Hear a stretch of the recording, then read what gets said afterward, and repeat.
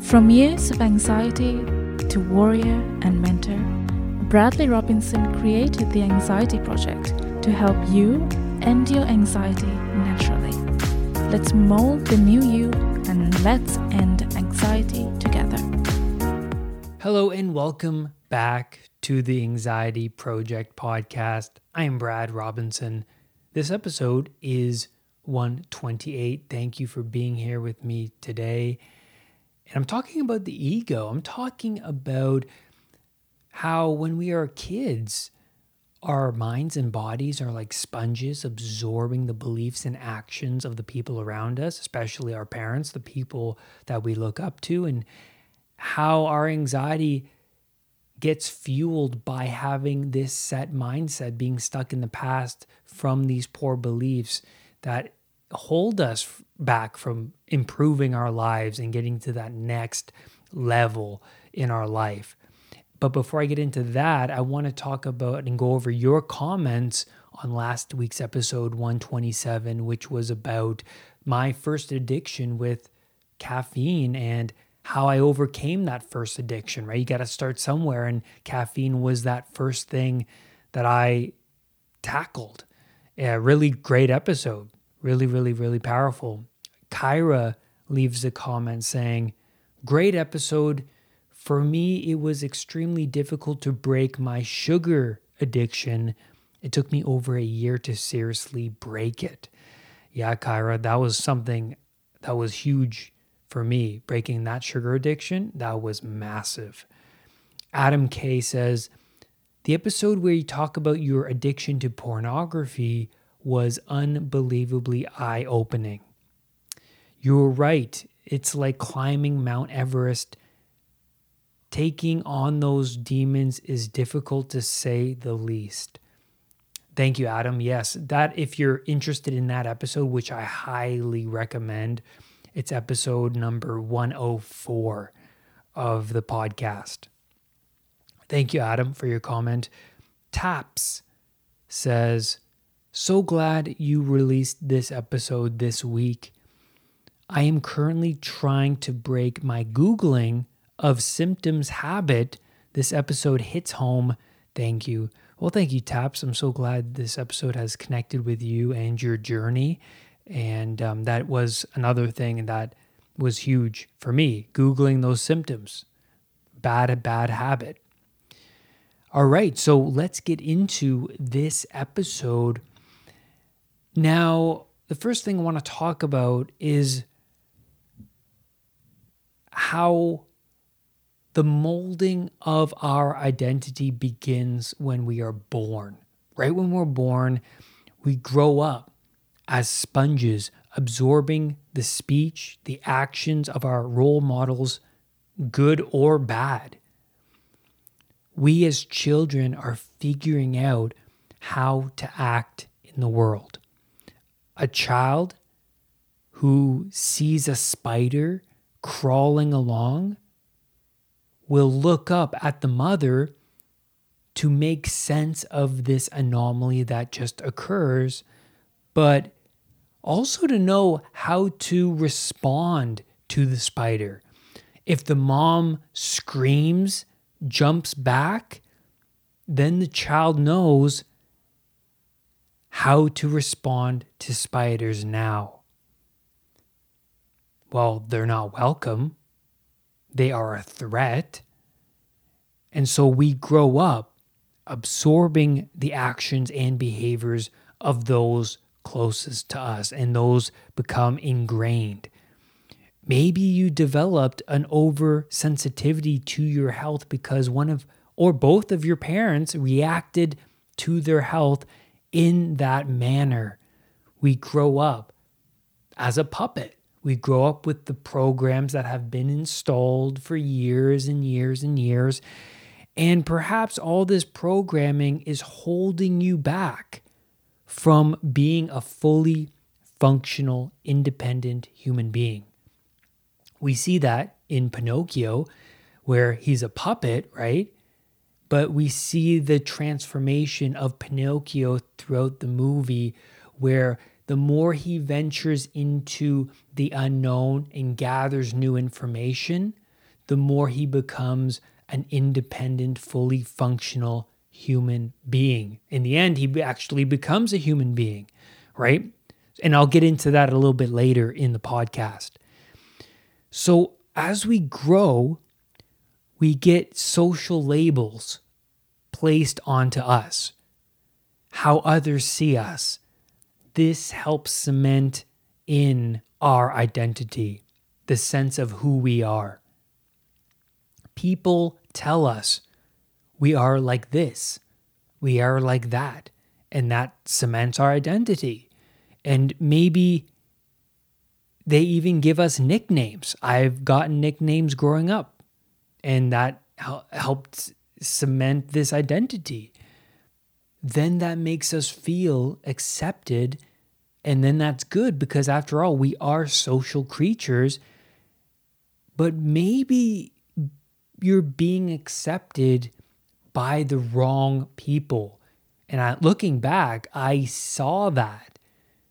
I wanted to be accepted. I remember the people I was trying to impress. And then looking back at it now, I see those people as being people that I wouldn't look up to now. They weren't the right people. They were actually negative people. And I was trying to be accepted by them. I didn't care how negative they were. I didn't have a proper map of the world to even determine what negative really means, right? Because I was young, rebellious, anxious, and trying to fit in, trying to get in with the cool kids, whatever that means, right? And that longing of acceptance, even with the wrong people, was keeping me stuck. It was keeping me from being that independent person that was marching to the beat of their own drummer. And I always admired those people, the people that weren't out there to be accepted, more so living in their world of solid beliefs and moral values, and not looking to win over other people. And I always admired those people. So the unconscious mind absorbs these labels and beliefs from the people around us, right? That's the sponge in us growing up. And this conditioning then comes with those identity statements like, I am an anxious person. I am always making mistakes. I am always attracting the wrong people, the wrong partner. I will never get this right. I was always depressed. These identity statements keep someone in their set mindset. But these statements are not who you are. They are who you think you are. The identity you have been playing out in the world, if threatened with any sort of change, will resist, and you will jump back with anger, right? Your perspective is right, and that's that. But that's not true. That's not true. We can change. And so identity is essentially the ego. The ego is your attachment to form. Anything that comes into contact with the ego that is not in alignment with it will be ignored, or you will meet it with resistance. But there could be answers there lurking in the unknown, excuse me, that will develop you further. And you see that in Pinocchio, right? That's how he becomes that independent, fully functional human being. And at the end, he becomes a real boy, right? Well, why does he become a real boy? Well, he kept going out into the unknown and developing himself, even though he was bad at it. And that's the thing with my recovery. At the beginning, I was so bad at it. I didn't know what I was learning. I felt like I couldn't absorb the information that I was learning about anxiety. I mean, why are you here listening to this podcast? You want to expand your knowledge. You want to expand what you know, and you want to absorb the information that you don't know. If I were to come onto this podcast and tell you the same information over and over and over again, the same way, it'll become so known to you that there's no new information to stimulate you, and so you wouldn't listen to it anymore. So can you see how someone can be easily stuck in this set mindset state? Well, yeah, because when you start to venture out of that set mindset state, you're met with that resistance, and that is not the greatest of feelings, right? But it's in that unknown is where you develop. So when you begin to learn something new, or when you engage in something you are not accustomed to, then you feel the temporary strain or the pushback. But then later, you feel more comfortable in this new territory. And then you hear yourself say, well, it grew on me. It grew on me. Or I grew into it, right? And that's true. When you go out into the domain of the unknown, it takes time to make that domain of the unknown into some known territory. But you have to explore it. You have to explore it. We can, in fact, change who we are. We can change our identity. I changed my identity. I am nowhere near the person I used to be 5 years ago. There's no comparison. And that is neuroplasticity. We can loosen our grip over old patterns that have been ingrained within us. A highly emotional memory when you are 8 years old does not have to continue to run you when you are 30. Our brains are able to rewire neural pathways. Maybe your mom, when you were 8, told you that you're not beautiful enough to find a partner later in life. And you take it to heart. Why? Because what do you know? You're 8 years old. You look up to your parent. They act as the ideal and judge, right? Even though they may have been horrible people, maybe they have negative beliefs. Doesn't matter. You are not independent enough to reject their own poor beliefs being projected onto you. And heck, we experience that today. I mean, if somebody says something to you like you're not beautiful enough, well, it'll hurt, but it depends how much you've built a solid foundation beneath you. Does that make sense? For example, since I overcame so many obstacles to get where I am now, I'm comfortable with who I am, and I strive to be better than I am continuously. And I have a lot more self-respect because I was able to venture off into the unknown and grow myself and face those demons.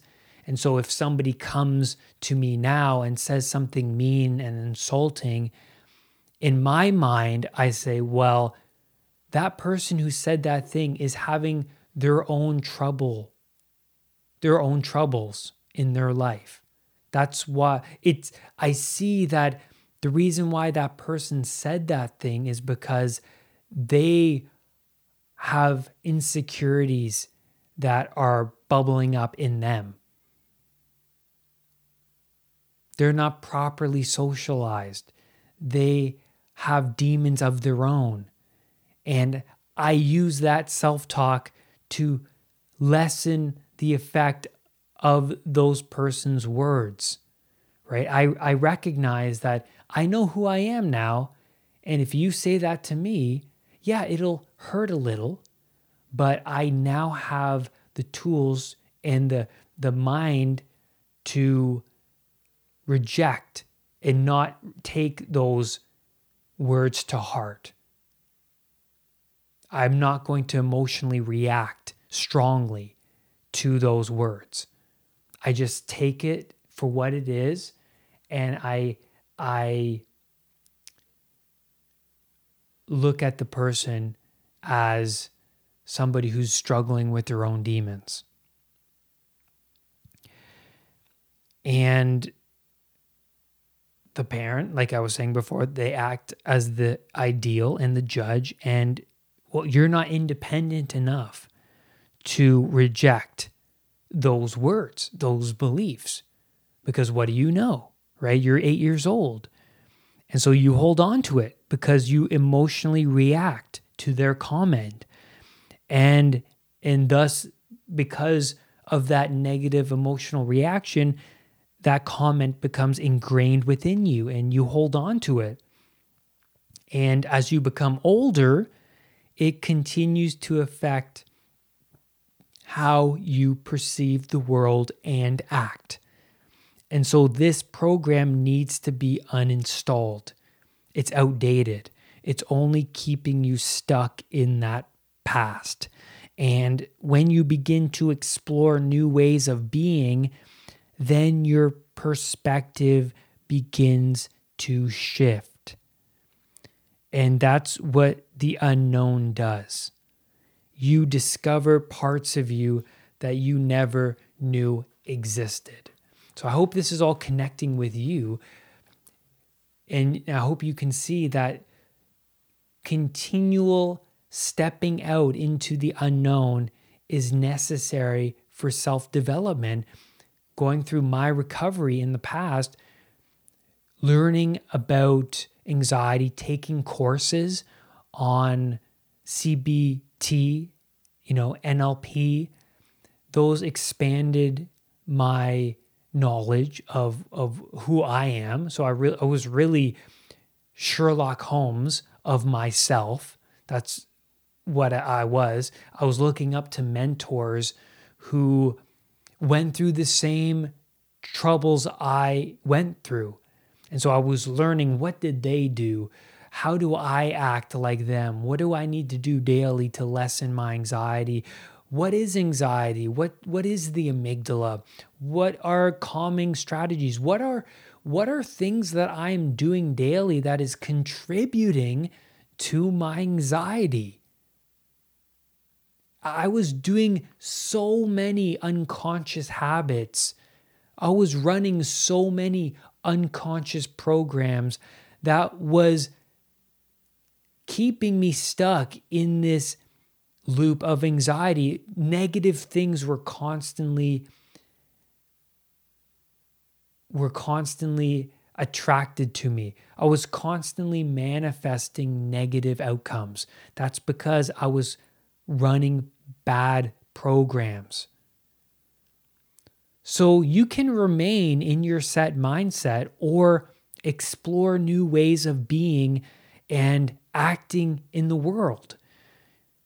You may have to change habits, introduce new disciplines, look up to new mentors. This is the way to kill off all the parts of you that are only working against you. The outdated negative programs. It's time for an update. And that's where I'm going to leave you on today's podcast episode. Please leave your comments below. If you're listening on YouTube, if you haven't already, go over to iTunes and rate and review this podcast. That would mean a lot to me. Thank you for being here. And I'm so grateful that I get to share my journey overcoming anxiety on this platform. I'm so grateful for the comments you guys leave on YouTube and the questions that you ask. And this is a windy road with a lot of ups and downs. And venturing out into the unknown is difficult. It's challenging, but that's where you find the answers. So keep on developing and growing and challenging yourself. Absolutely important. And lastly, do not let anxiety define who you are. I will see you on the next podcast episode or video. Bye for now. Brad's powerful anxiety recovery program is available at unpluganxiety.com. The Anxiety Project program is downloadable and puts the power of anxiety recovery in your own hands. What are you waiting for? Visit unpluganxiety.com for more details. Recovery starts now.